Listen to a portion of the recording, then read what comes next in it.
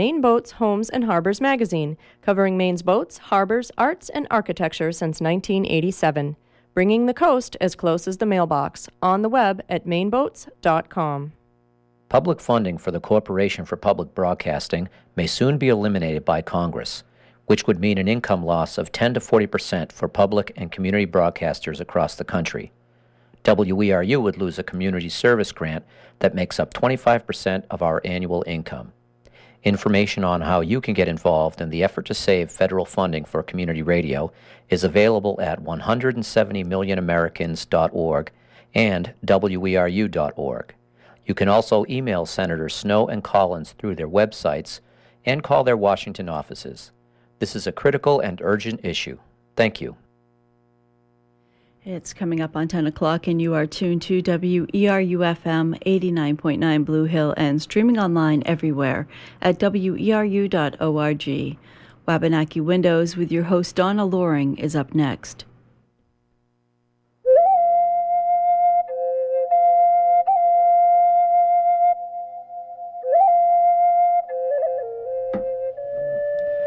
Welcome to Wabanaki Windows. I'm your host, Donna Loring. Wabanaki Windows is a monthly show featuring Wabanaki perspectives, topics, and opinions, as well as interviews with Native artists, writers, and people of interest. Today we'll be talking to Adam Jewell, a Micmac tribal member and a young man who recently had a life-changing traumatic event happen in his life. On May 11th, 2010, Adam was in a hunting accident and was shot in the face, and he lost an eye. We'll be talking to him about this event and how it's changed his life and his family's life. Adam, welcome, and thank you for allowing us to talk to you today. First of all, I'd just like you to introduce yourself, Adam, and tell us a bit about yourself. Sure. My name is Adam Jewell. I'm 31 years old. I was born and raised right here in Maine. I grew up in a small town outside of Bangor called Levant. My father has been in radio broadcast communications since I was a little kid, and he's been on 92.9 and Q106.5. It's pretty much been his career, and that's kind of been a way of life for my family and I growing up. I have a wife and three beautiful children. Laura, we've been married for about 10 years now, and I have a son, Jeremiah, and a daughter, Emma, and a daughter, Haley. So, Adam. Yes. Tell us a little bit about how it was growing up for you. Your high school and maybe some life experience when you were younger. Sure. My brother Ben and I grew up in the 80s.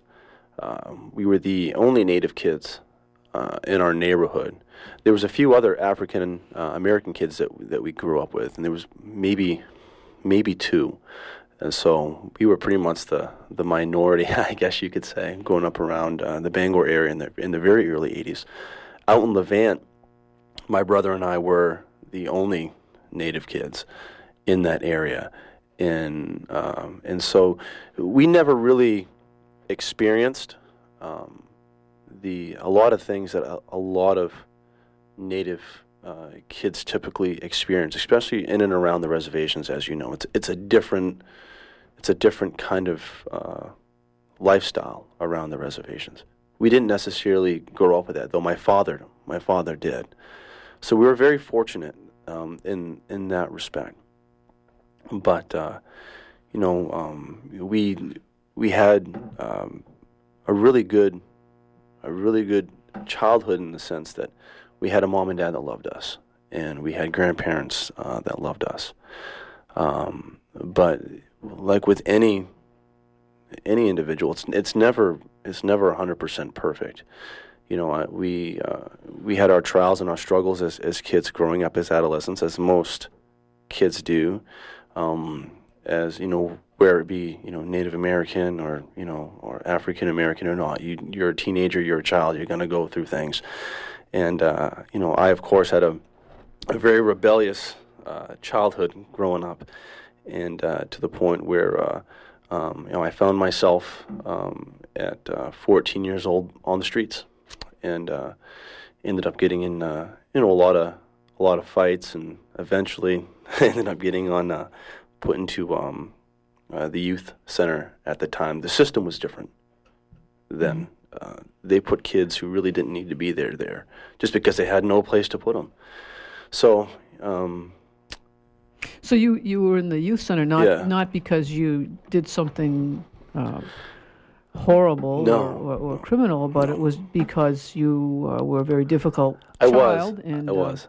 That's where they placed difficult children back then. I kind of realized, I remember that happening to some people that I know as well. Yeah. And that's where the rebellious kids went, to the youth center to get straightened out. Yeah. It was almost to scare them, in the sense to scare them straight for not, like, that was the mentality. And, it was difficult. I mean, they don't do that nowadays, which I'm happy that they don't, because that's not a place for, kids like that to go. I mean, I got kicked out of school, I think like most people, and, I was a hard kid to handle. I had been through quite a bit. Now, in your rebellious young life, did you get to high school? Did you make it that far? Yeah. Well, yeah, I did. I always valued, even though I got kicked out of school a lot, and like I said, most of the time it was for, fighting or things of that nature. And I did make it into high school. Went to Lee Academy, up in northern Maine, and in '95 and '96, and I loved it there. And I had a brother. My brother Ben had passed away in '96 to suicide, and so for me that was really hard, because you were close. We were very close, very, very close. A year and 4 days apart in our birthdays, and so we were, almost the same age, only separated by a year. And so when he had passed away, I took it hard and left high school, and just kind of grabbed a backpack and, because I was so used to being on my own anyway by that point, just left and kind of wandered around New England until my father encouraged me to go to school and finish up and get my GED. And of course, I knew my father was right. So I went to Lauren Job Corps in 1999 and got my GED, got my Parks and Rec degree, and left. And once I completed that, went to college at the University of Maine. Wow. Yeah. Wow. But you're into music too. I am. And how'd that happen?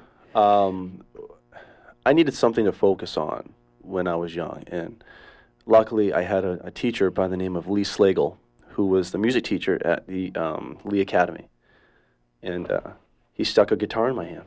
And I'd always been interested in guitar anyway, because my father played, but he noticed in me that there was a drive, and really encouraged me to head in that direction, and I've never looked back.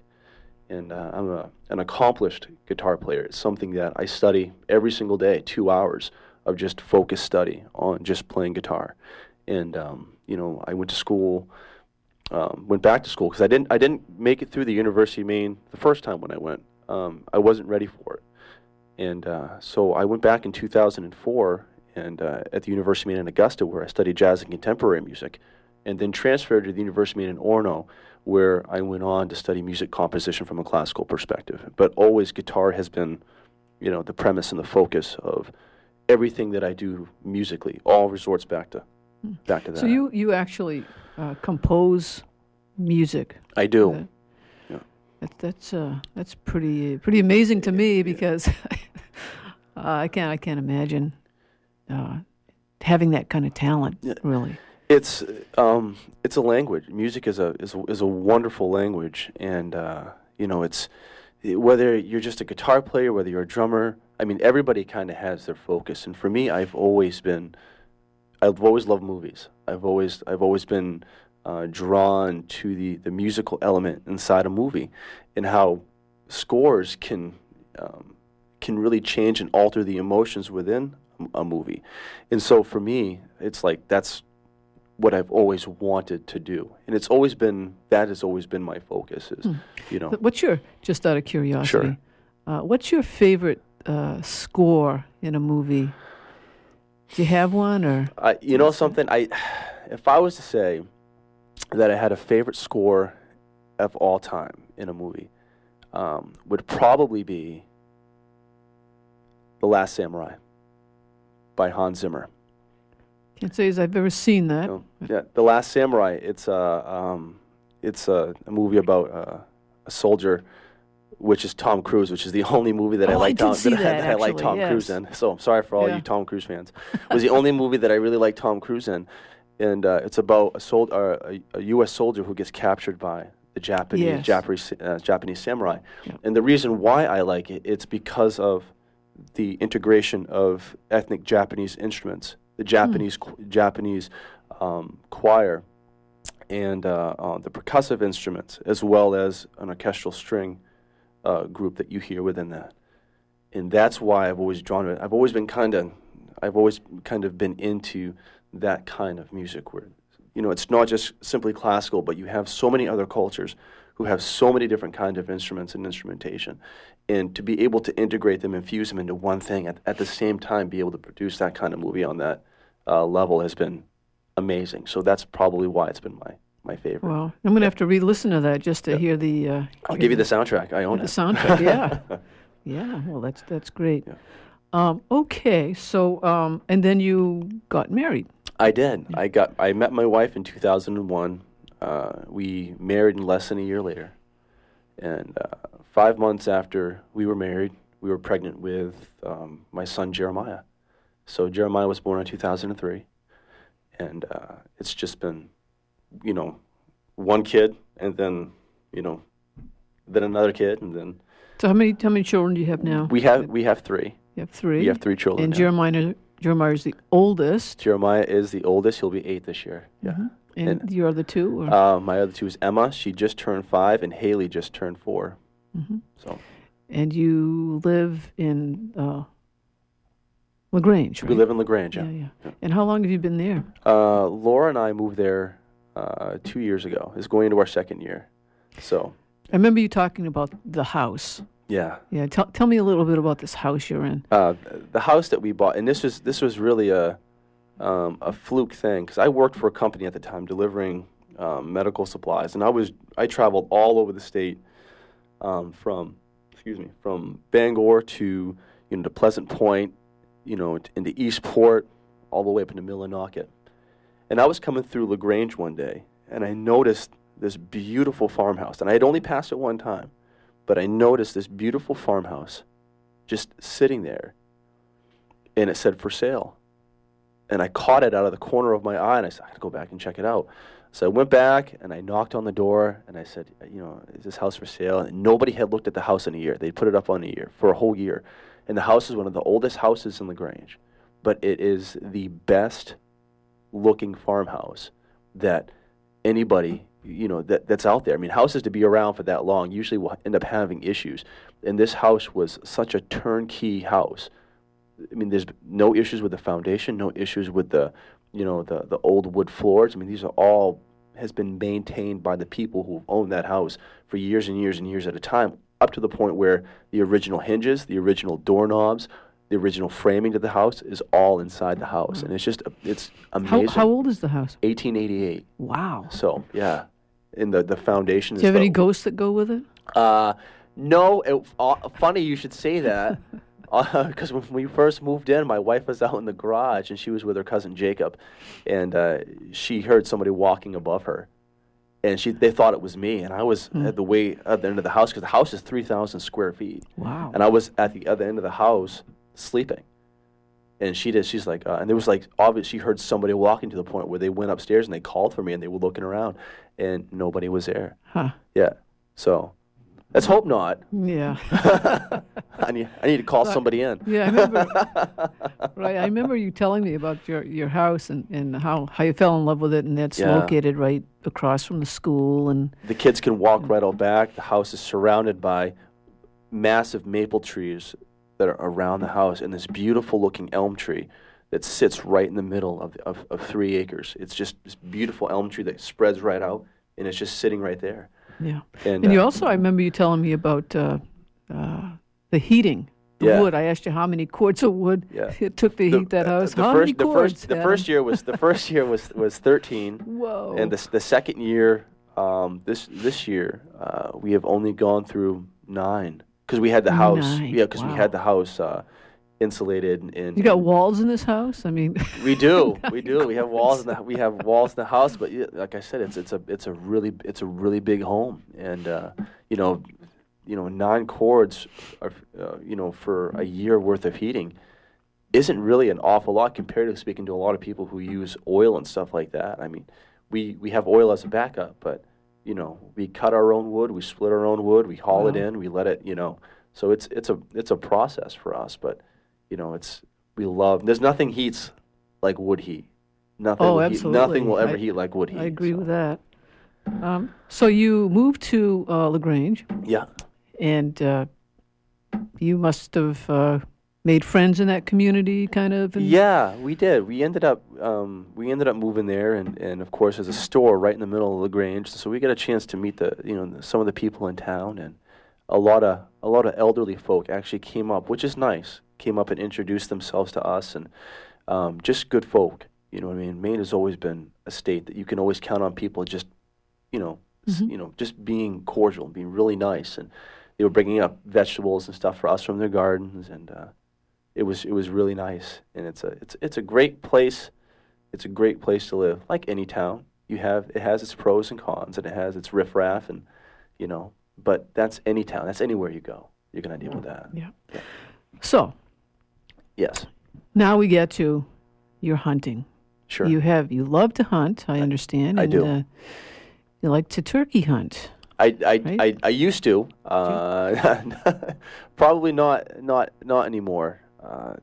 That's something that I did promise my wife and my father that. Well, that's quite understandable. I'm not going to do that anymore. Yeah. But okay, let's go to May 11th. Sure. That morning in 2010. Yeah. And you decided to go hunting. I did. Tell us about that decision with your friend. Yeah. Well, my wife and I had been going to a fellowship up in Lincoln when we moved to LaGrange. It was a Christian fellowship, and I ended up meeting a guy there by the name of Joel Susan, and I just got to preface I love Joel, I really do, and he made a bad error, but that doesn't mean that I don't love him or forgive him for that. We understand that. And I need to preface Sure. how I'm going to explain that with that. Yeah. So I didn't really know Joel that well, but he's a really good guy. And so the first time he calls me up, he says, "Hey, you want to go turkey hunting?" I said, "Absolutely." So that night, as I was packing my stuff, I'd have to leave at 3 o'clock in the morning. And I told my wife as I was packing my stuff, I really don't want to go. And she's like, "Well, why don't you just call and cancel?" And I said, because they've been planning this, and I really don't want to back out of it. It's a good chance for me to kind of get out, because I'm a father of 3 kids. I work and I go to school. There's not a lot of time for me to really hang out with, other guys, and it's a great opportunity for me to take some time and just do that. So I pack my stuff, and I wake up that morning, and next to my bag is orange. My wife had put orange on my bag. And I look at it, and I say, obviously my wife doesn't know turkey hunting, because you don't wear orange when you turkey hunt. And my wife, the reason why she put it there is she told me, she's like, my husband's going to get shot was her thought. If he's out there, what is he doing? And she didn't grow up hunting or anything like that. So, I took the hat and the orange, and I put it off to the side. And for those who don't turkey hunt, the reason why is turkeys see in color. I was going to ask you that. They can see in color. And so, we go, and Joel and I, we went to the first field, and his brother Josh and his nephew was with us. And now, how far away was this field? It was in Chester, which is outside of Lincoln. So we had we went one place. We called them in. None of the turkeys came in, so we went out and around. How do you call turkeys? There's a turkey call that you can use. Some of them are made of wood, some of them electronic, and there's certain calls that you can mimic that will call a turkey in. Okay. And the reason why, typically you put yourself up against a tree, you wear camouflage, you call them in. Usually it's in a fielded area where a lot of them come out, especially because there's, it's because of the sun and everything and stuff like that. So it's usually a clear field. Usually it is. It's a clear field when they come out. They are in the woods, but usually fields are a good place to go when you're looking for that kind of game. Mm-hmm. And so we were sitting in the field for a while, and it's early morning time, and Joel's like, well, let's go up to this place that I know. I'm watching his property, and it's a great field. I know that there's definitely turkeys up there. So we're like, okay. So, we empty out our weapons and put them on safety, stick them in the trunk, and we go. We get to this field. And what kind of weapons were you carrying? We were carrying 12-gauge shotguns with Magnum turkey rounds, which are a high-velocity round. And they're designed to, to do some they're pellets, damage. Right? They pellets are. They're copper pellets with lead inside the pellets. Mm-hmm. And so it's it hurts. But the pellet, if it hits you, the copper's real soft metal anyway, mm-hmm. so it's gonna end up breaking, depending on what it hits. And so we get to the field, and we start walking up. And we put ourselves up against the edge of the woods. Mm-hmm. About what time was this, Adam? This is about 7 o'clock. A.M.? Yes. Oh, okay. Yeah. It's about 7 o'clock a.m. We call a turkey in. A turkey comes. We see him across the field, and it looks over at us, and then it starts walking our way, and then it goes back into the woods. And Joel said, well, let's shoot out and around. There's a place where we can put ourselves, and what we'll do is we'll try to call the turkey that way. Well, so we go out and around. And we set ourselves up, and his brother Josh and I are up against a tree, and Joel takes his 8-year-old nephew, Isaac, with him. So Josh and I are sitting there, and Joel goes out and around to the back end, and she's going to try to call it and see if it comes this way. Well, it was getting cold sitting up against the tree, and I was sitting there, and I'm like, I'm going to try to make my way out to see if I can see if there's any, turkeys out on the edge of the field. So, put my safety on. I didn't have a round in the chamber. I start walking up the embankment. I get to the top of the hill, and I look down towards the center, about 100 yards away, was a decoy. And I didn't see that decoy when I had walked up initially. And I look over, and so I put my rifle to the ground, to my right. I get on my knee. And I'm about 4 feet away from the wood line. I get on my knee and I just stare at the decoy. Well, why do you think the decoy was there? The decoy was there because Josh had come out behind me and had put a decoy in the middle of the field and put himself up against a tree. Oh, I see. And the decoy was to attract other. Yes, it was a turkey decoy to attract other. And I didn't know that because you're not supposed to yell or those kinds of things when you're hunting and stuff mm-hmm. like that. Those things you just, unless obviously you absolutely have to, but you don't yell when you're looking for game or anything like that. So I didn't know that. And so I was watching it shift, and the first thing that came to my mind was, oh no, there's other hunters in the area. Really dangerous at that point because everybody's wearing camouflage. Right. So, and we're all carrying 12-gauge shotguns. Right. So I'm sitting there, and Joel comes around the corner. And I had this is how much time it took. Now around the corner, you're sitting at the edge of the field. Yes, I am. And Joel would be to your right, or Joel would be to my left. To your left. And he's about 30 yards away. Yeah. And there's a little bit of a corner there. And Joel comes around the corner, and I see Joel, and I see his nephew Isaac standing next to him. Yeah. And so I have this much time to point to Joel, point towards the center of the field that there's a decoy. Were you standing up at this time? I was still kneeling. Uh-huh. I was wearing military camouflage BDU jacket, a pair of black boots, a hat, and I had a pair of blue jeans that I was wearing. And I pointed to him. Isaac made eye contact with me. Joel made eye contact. I thought that Joel made eye contact with me. Yeah. Pointed towards the center of the field, and when I brought my hand back, all I saw was his gun raised, and he fired.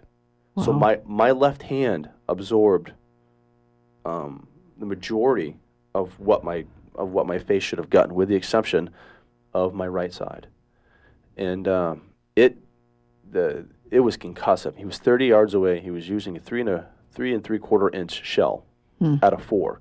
Yep. The gauge was a 4, 3 3/4 inch shell, and I dropped, boom, just like that, and I rolled over, and I yelled. I was like, and because it hurt so bad, and I rolled over instantly, and first thing I did was I calmed my breathing down. I knew instinctively that's what I had to do. I was checking my chest, and Joel ran over by that point, and of course, an 8-year-old is sitting there. Tragic for him to see, obviously, that happened. Yeah. Blood was everywhere. My face was ripped open. And I was checking my hands to make sure my hands were obviously still intact. And they called the ambulance. And Joel was making sure that there was no other blood that was, because he works at EMMC as a radiology tech, so he does know first aid and stuff as well. Yeah. So he was checking me to make sure, and he was just, I'm sorry, Adam, I'm sorry, I'm so sorry, God, I'm sorry. And I told him, I said, Joel, I forgive you, it's okay. It was the only thing that was coming out of my mouth. And I couldn't see, obviously, anything. I mean, I had just got shot in the face, and so my eyes were swollen, there was blood everywhere.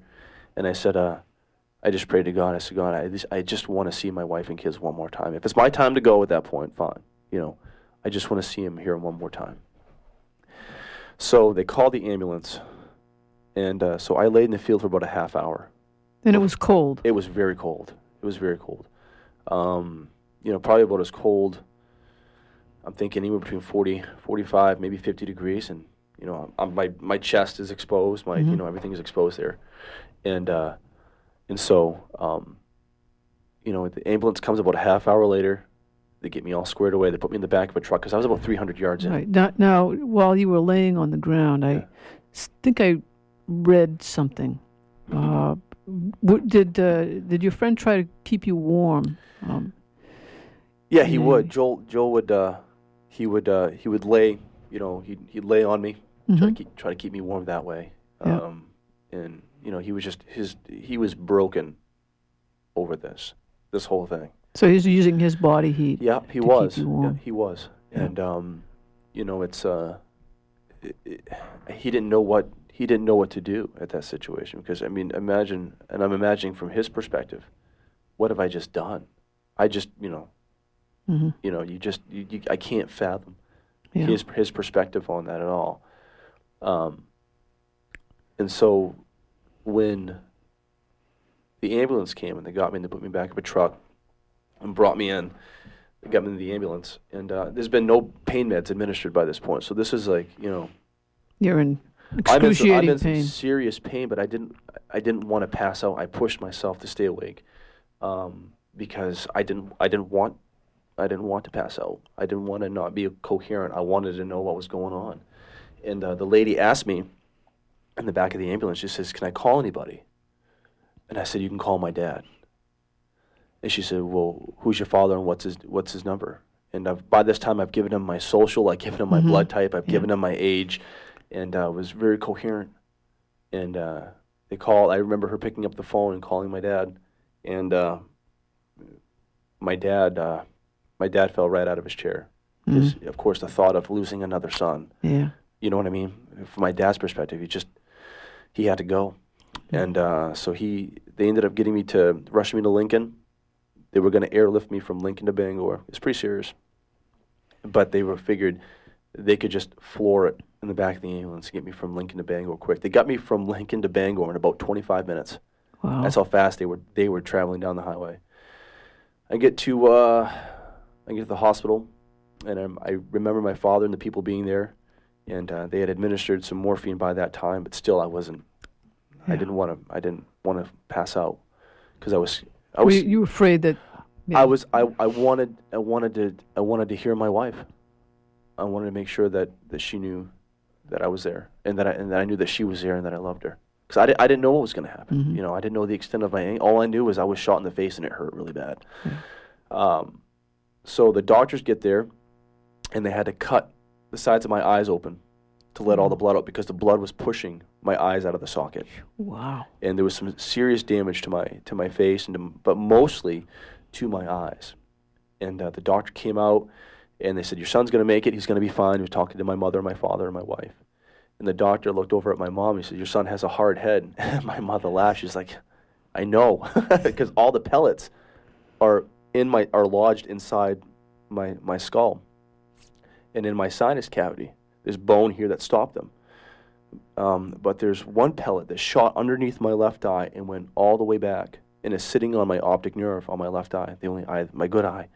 And it's just sitting there. Is where the brain starts and the optic nerve starts is where that pellet is. Right now? Right now, right yeah. now. As you speak, it's there. Yes, it is. Okay. And nothing stopped that pellet. I mean, other than, in my opinion, the hand of God. Because my bone stopped everything else. Yeah. But there's nothing behind my eye to stop a pellet or pellets going into my face. Nothing. It's just liquid, and soft tissue. And so then began the process of recovering and coming to grips with the fact that I'm going to be blind.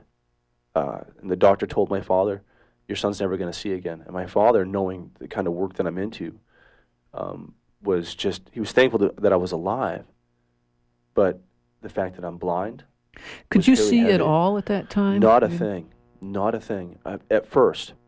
Not a thing. I was laying on the hospital bed, and the doctor came in. Dr. Wilbanks came in, and he says, "Your son has a 2% chance. His right eye's gone. My retina was disattached. It was all black. And my left eye," he says, "Your son's not going to be able to see again. He has, a 2% chance of seeing." He opened up my left eye. Very fuzzy, but I saw him. I saw his glasses. I saw his tie. I saw my father very faintly at the end of the bed, and I saw a clock behind my father. I recognized it was a clock. And he was amazed. He said, "This is the best that your son's going to see," and my father was ecstatic. And in my mind, I knew that it wasn't. I wouldn't allow myself to.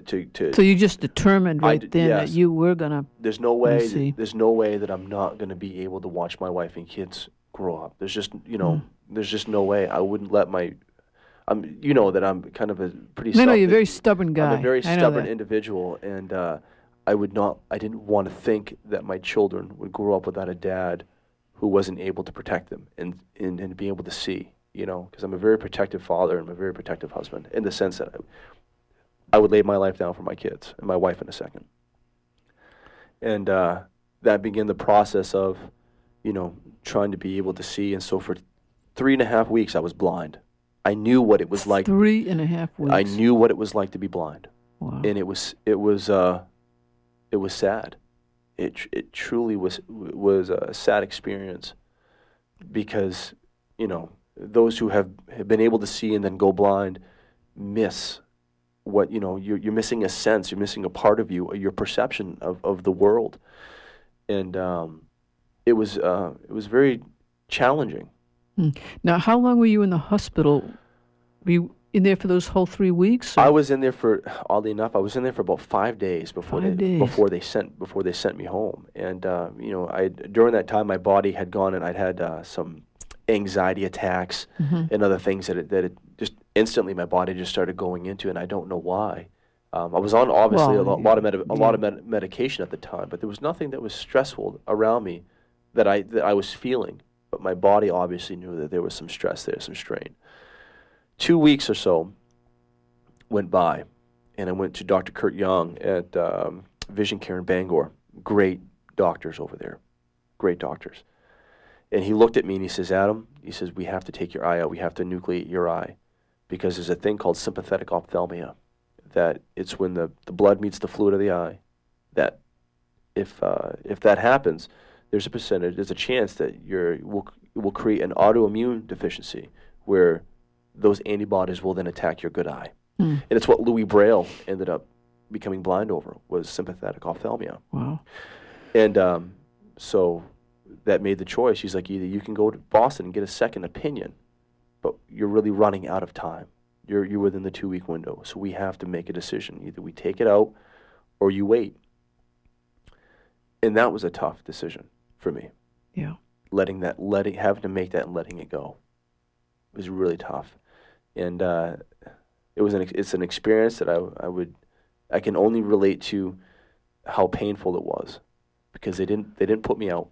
They gave me a sedative and something to calm me down, to kind of make me calm down. But I had a really high tolerance for medication. Anyway, just naturally, I don't know why, but I just do. And of course, I was very nervous, and I think had to play a part in it. And so I was awake while they were cutting out, enucleating my eye. And out of the two, I would rather have gotten shot again than. So it was really excruciatingly. It hurt. Yeah. It really hurt. The headache. If anybody who's ever had a migraine, I've had migraines before, it was almost a migraine times 100. Wow. Is how bad the pain after it was. And of course, the realization of my eye's gone. You know, the first time I had broken down was in the parking lot outside after everything, when I was just alone with my wife. It was the first time that I had broken down, I think, out of the whole situation. Because emotionally and mentally, if I was to lose it, everybody else around me would lose it. So I needed to stay focused, and I needed to be, okay, things are all right, it's fine, let's go. You know, because as soon as you start, the cornerstone, as an example, starts breaking down and crumbling, everything else around it will. There's nothing there left to hold it up. And so that was my thought and perspective the whole time, is stay strong and push on and let it go. Mm-hmm. You know, let it go. Was that hard? Yes, it is.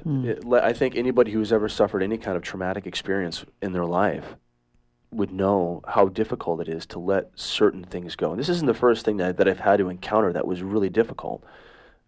So I understood tragedy, as most people understand tragedy. But I mentally had to shut it off at that point. Say, it's done.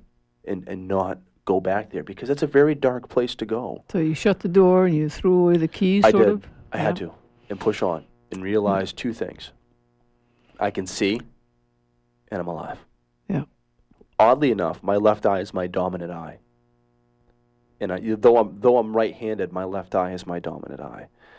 And so I went from 20/50 vision after that, after my eye was taken out, 20/50 vision with hemorrhaging, to 20/30 vision with light hemorrhaging, to 20/20 vision with no hemorrhaging, to 2015 with no hemorrhaging, back to 2010. My vision before I was shot was 2010. I could see an amazing distance. And that's where my eye is now, is at 2010. So, but you've still got this pellet lodged in I do, yeah. On was it the optical nerve? Yeah, it's right on the optic nerve, yeah. And are they going to do anything about that? They can't. They can't. They can't. They risk severing the nerve. They risk severing the nerve. So, I don't foresee, and they don't foresee there being any problems. I sure hope that there's not. But when they sent my eye away, because they had to send my right eye away for testing for sympathetic ophthalmia, and it did come back positive for sympathetic ophthalmia, which means that whether it's 10 years, 20 years, 60 years, or never, that I could keep my eye. So that's kind of a looming thing that's sitting on me right now, is, all right, potentially I could go blind, but potentially you can get in a car accident driving down the road, and potentially you could slip and fall on the ice. There's things that you can't let ride you. You acknowledge it, you deal with it, it's there, you move on. That's it. So, what sort of you were in the hospital, then you were home, you were blind, yes. You were going through all of these different experiences. How was your wife reacting to all of this? Laura is she's one of the strongest ladies I know. She has the same mindset that I do. We're both very stubborn individuals, and anybody who's been married for any length of time knows when you get two stubborn individuals, it creates for a really unique situation sometimes. But I knew that Laura would be able to handle it. I knew she would. That's why I married her. She's strong enough that, she's a tough kid. And it was hard for her because she had to deal with people. She had to deal with the emotions of a wife watching her husband go through this. She had to deal with the financial mess, the medical papers, the appointments, while raising 3 kids. And 3 very active. 3 very active children, and Jeremiah is autistic. So you're dealing with anybody who has an autistic child knows that they're very special people, but they require special attention. And when you get two younger children who are just busy by nature because they're children, it makes for a very complex and very stressful situation. But she never lost composure once during that time. Not once. Yeah, it's amazing. Yep, not once. So, now what about your resources? I'm sure you must have gone through some sort of financial crises during this time. We, like most people who are in this kind of situation, they do. Did you have insurance? We did not. You did not. We did not. So word to the wise of people out there: if you can get insurance, get it. We did not have insurance at the time, and so it made for a very interesting scenario. You have mounting medical bills right now? Yeah, to a certain extent, and I guess this is a good spot to bring up a few things that I didn't want to leave out of the situation. When Joel shot me, his 8-year-old nephew saw me, identified me, and made eye contact with me. So an 8-year-old saw who I was, and he didn't have a gun. And I know that in the papers, of course, this is an incident. It's an incident that hits home because we're a huge hunting state. Sure. That was never brought out. And I'm not trying to say, and I prefaced the conversation with that I love Joel and I forgive Joel, but it was very negligent, raising and not identifying a target and shooting somebody. And so the situation where it stands now is that I have to, even though Joel he served his 30 days in jail. He served 30 days in jail for negligence with a firearm.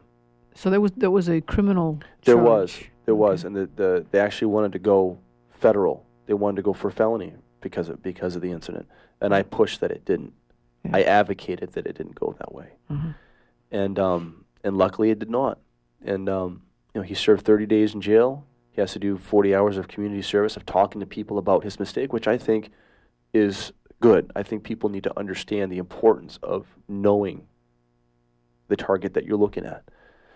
And before you pull the trigger, you better know what's there, because people do die, and people need to know that they can be safe hunting in these Maine woods without being shot. So right now, unfortunately, I have to pursue Joel as much as I don't want to within civil, because Laura and we didn't expect this to happen. Yes, we should have, insurance is tough when you're raising 3 kids to come by, and a lot of people don't have insurance. My kids have it, but we don't. But we have to go that direction because medical bills, Sure. I lost my CDL license. There's a lot of things that I can't do anymore. CDL, what is that? Commercial driving license, and I had my hazmat, so there's a lot of things that I'm not able to do anymore because of stipulations of me driving and certain things, Sure. So it's one of those things where though terrible, we didn't want it to go that way. We kind of have to. So it's unfortunate. So that's really taken a toll on your friendship that you had. And we were building our friendship because we really didn't know each other off of this incident. And what a way to build a relationship with somebody off of this. It's not easy. And like I said, I don't hate him. I'm not angry with him. It is what it is. But at the same time, there is accountability. There's accountability that you have to when you're somebody who's behind a firearm, just like you are if you're behind a vehicle. You have to be accountable for your decisions and the ramifications, both good and bad. And the ramifications of not identifying your target and shooting somebody is, you lose your firearm for 10 years. I mean, you lose your hunting and fishing license for 10 years. You lose your firearm if you're on probation. You lose a lot of things. And that's, even if it comes down to financial and legal as well, being obligated to be accountable to the person that you hurt. And that's just the unfortunate side effect of that. But consequences can be both good and bad. And unfortunately, though there were some good things that happened out of this, you still have to acknowledge what happens, for violating the law. Sure. Now, you said there were some good things that came out of this. Can you name one? I've gotten phone calls and emails from people who have come up to me and have said,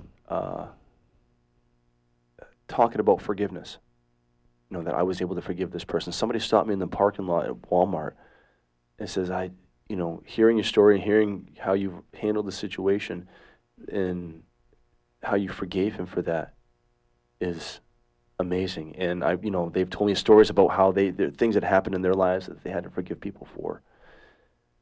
And to me, forgiveness is pinnacle, because if you don't forgive people and things that happen in your life, that thing is gonna hound you for the rest of your life. It's gonna eat at you. It's gonna have its thumb imprint on you. It's gonna affect how you live.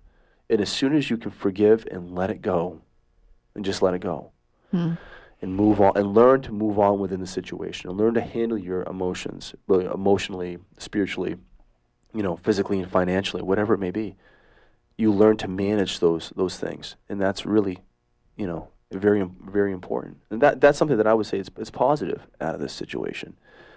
There's a lot more good, I'm able to see. I can still take care of myself.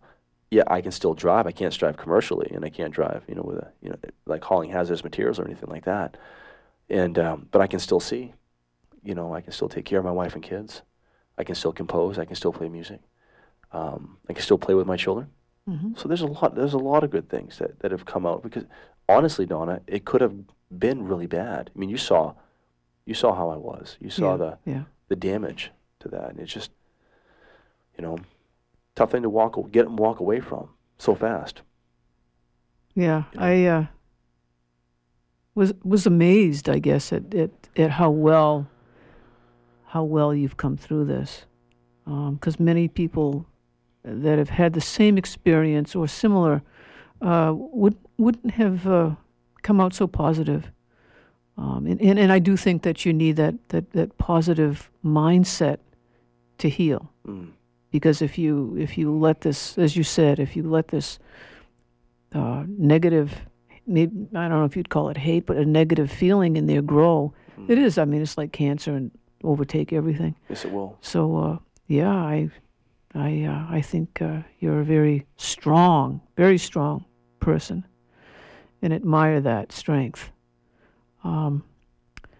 So tell me, what are you doing now, besides being on this radio show?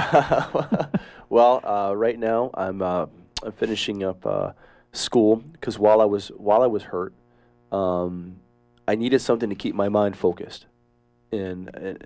So this school is a direct result of this incident. Yeah, the school is a direct result, and I probably wouldn't be in the school that I'm in right now if it wasn't for this. I was bedridden. I couldn't see very well yet. My vision came back over a period of time. I enrolled in a school called Full Sail University, and anybody who's out there can Google Full Sail University and look at their media program. It's the #1 school in the nation that puts students through their media school, whether it be film or sound recording and whatnot. They put these people in jobs directly into Pixar and DreamWorks and Disney and other independent films and stuff like that. And so a lot of the faculty members actually work at these organizations. So it's a magnificent school, and they opened up their online program to students throughout the United States who couldn't go to Florida, because the school is located in Florida. And I'm like, well, it's a good time for me to be able to sit back and do some schooling and grow as a student of music in other areas, and might as well do it. So I signed up at Full Sail and have been in Full Sail since last August, and my GPA is a 4.0. And wow. The dropout rate at Full Sail is 80%. Wow, that's great. It's a tough school to get through. It really is, because it's physically and mentally demanding. It's pushing your creativity at the same time as pushing your information. So give me an example of what you've learned at that school. I've learned more about networking and professionalism within the industry more than anything, because it's a different kind of communication that you have to have with people who are in that industry. You can't talk to a guy like Wes Studi, for example, the same way that you and I could probably have a conversation. There's different formalities that you have to approach with when dealing with people. And though you may be a really good artist, you may be able to compose really, really well, if you don't have the professional attitude and the right approach the first time, it will definitely hinder your relationship. And once you start developing that kind of personality amongst people, word travels fast. Bad words travel faster than good words. And so I've learned the most about that and have approached Full Sail from the right perspective the first time. So what sort of courses or things do they teach? Well, they teach, I had to take a mathematics and trigonometry online. Oh, wow. And so, and so it's a whole class, a whole semester of schooling combined into 3.5 weeks. So you have a whole semester of mathematics combined into 3.5 weeks, and it is intense. It's very intense. I mean, every day your face is in a book, or you're in a project, or you're writing or composing something, and you're sending it off and getting it critiqued by, guys who are sound recording or recording engineers for bands like Metallica and Mary J. Blige and all these other bands. These are the guys that are running the course, and they hear your stuff, and they're saying, good, good, good, bad, bad, bad. Change this, and this, and send it back. And so you're constantly getting feedback on what you're doing right and what you're doing wrong. And those are the kinds of things that you're getting, and it's very intense. It's very intense. So your focus area for that is music, right? Yeah, it is. Yeah. But they have others. Do they have other video? They do. Yeah. I think I remember you telling me about this school a while back. Yeah. Something about you mentioned Avatar. Yeah, yeah. And tell me about what you told me about Avatar. Avatar. A lot of students actually worked on the film in Avatar from Full Sail. A lot of the sound recording students and a handful of the animators worked in Avatar, and they were students. They were grad students that ended up getting a job before they even left college. That were working with James Cameron in this movie, and which is amazing, and so it's definitely it's a great school. It's pricey, like any school. It's pricey, but the things you'll get out of it as much as you put into it. Like with anything that you do, you'll always get out of whatever situation you're in, whether it be something creative or just life itself. You get out of life what you put into it.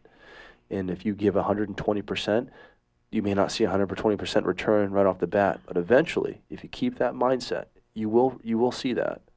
And that's always kind of been the thing that my father has drilled into me. You get what you give. So, with all of this, seems like lots of things have happened since May 11th, 2010. Yeah. Hasn't even been a year yet. Hasn't been a year. No. And you're still learning. Yes. Yeah. Constantly learning.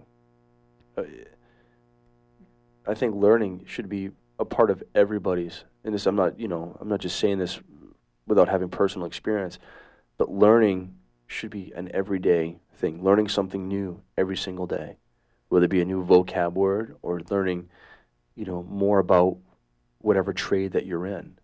You should always continue to learn and educate. Education, is really learning how to teach yourself, because everybody has a different way of how they think about things. But when you get into that mindset of being educated and keeping your mind busy about things that are really positive, Yeah, because you could have very easily fallen way, way down low. Yeah. But you kept your mind focused. I did. And you kept positive. I did. And you kept busy. Yes. Very busy. It looks like right from the time you got home. Mm-hmm. Sounds like. My mind was busy. I kept my mind really busy, whether it be in listening to audiobooks. My brother bought me audiobooks because I couldn't read and I couldn't watch TV or anything like that. So my brother bought me audiobooks. So, he bought me, the Jason or the Bourne series. He bought me the Bourne series in audio format. And he bought me Call in the Wild. I just put on my headphones and just sat there and just imagined, and let my mind do the imagining. You know what I mean? And playing the scenes in my head. And that's kind of how I just lived for, almost a month worth of blindness. So. Wow. Well, you just full of all sorts of insight. And how old are you? 31. 31. I just turned 31. Yeah. And when did you turn 31? I turned 31 February 11th. February 11th. Yeah. There's that date. I know. 11's a very scary day. Yeah. So I guess my last question to you, after all of your expounding on things, if there's one thing that you would like to tell people that are listening about your experience, what do you think that would be? One thing that you would like to pass on from your experience. You've kind of been doing that all through the show. Yeah. Is there something more important than anything else? Or? Selflessness. I think selflessness is a good approach to life. Thinking about others before you think about yourself. Putting others first. I think a lot of things that people always think of me all the time. And that can be plaguing. I mean, it could do some serious harm to yourself when you start giving of yourself and you start investing into other people and you stop looking at your situation and you start looking at the situations that are around you and you start saying, I really got it good. Looking at my situation, yeah, it hurt. I went through a lot. But there are a lot of people right now, especially over in Japan and other places, who are going through things way worse than what I'm going through. And my heart breaks for the people of Japan. But the people in our own community, the people in our own neighborhoods, if you start giving of yourself, it makes what you're going through a lot lighter, and you start seeing other people and their needs. And I think that that's a good place to start for people, is to give of yourself and invest into a human life. Because nothing's more important than a human being. Kind of reminds me of a quote, comes to my mind. It's you've probably heard it before. It says, I once complained because I had no shoes, and then I saw a man who had no feet. That's what this situation kind of reminds me of. It. It's like you're saying, no matter how bad it is, there's always somebody out there that's got it a little bit worse. Right. So. We're not all born with a silver spoon in our mouths, and some of us have to fight for that silver spoon. It's all mental attitude. It's all positive. Yeah.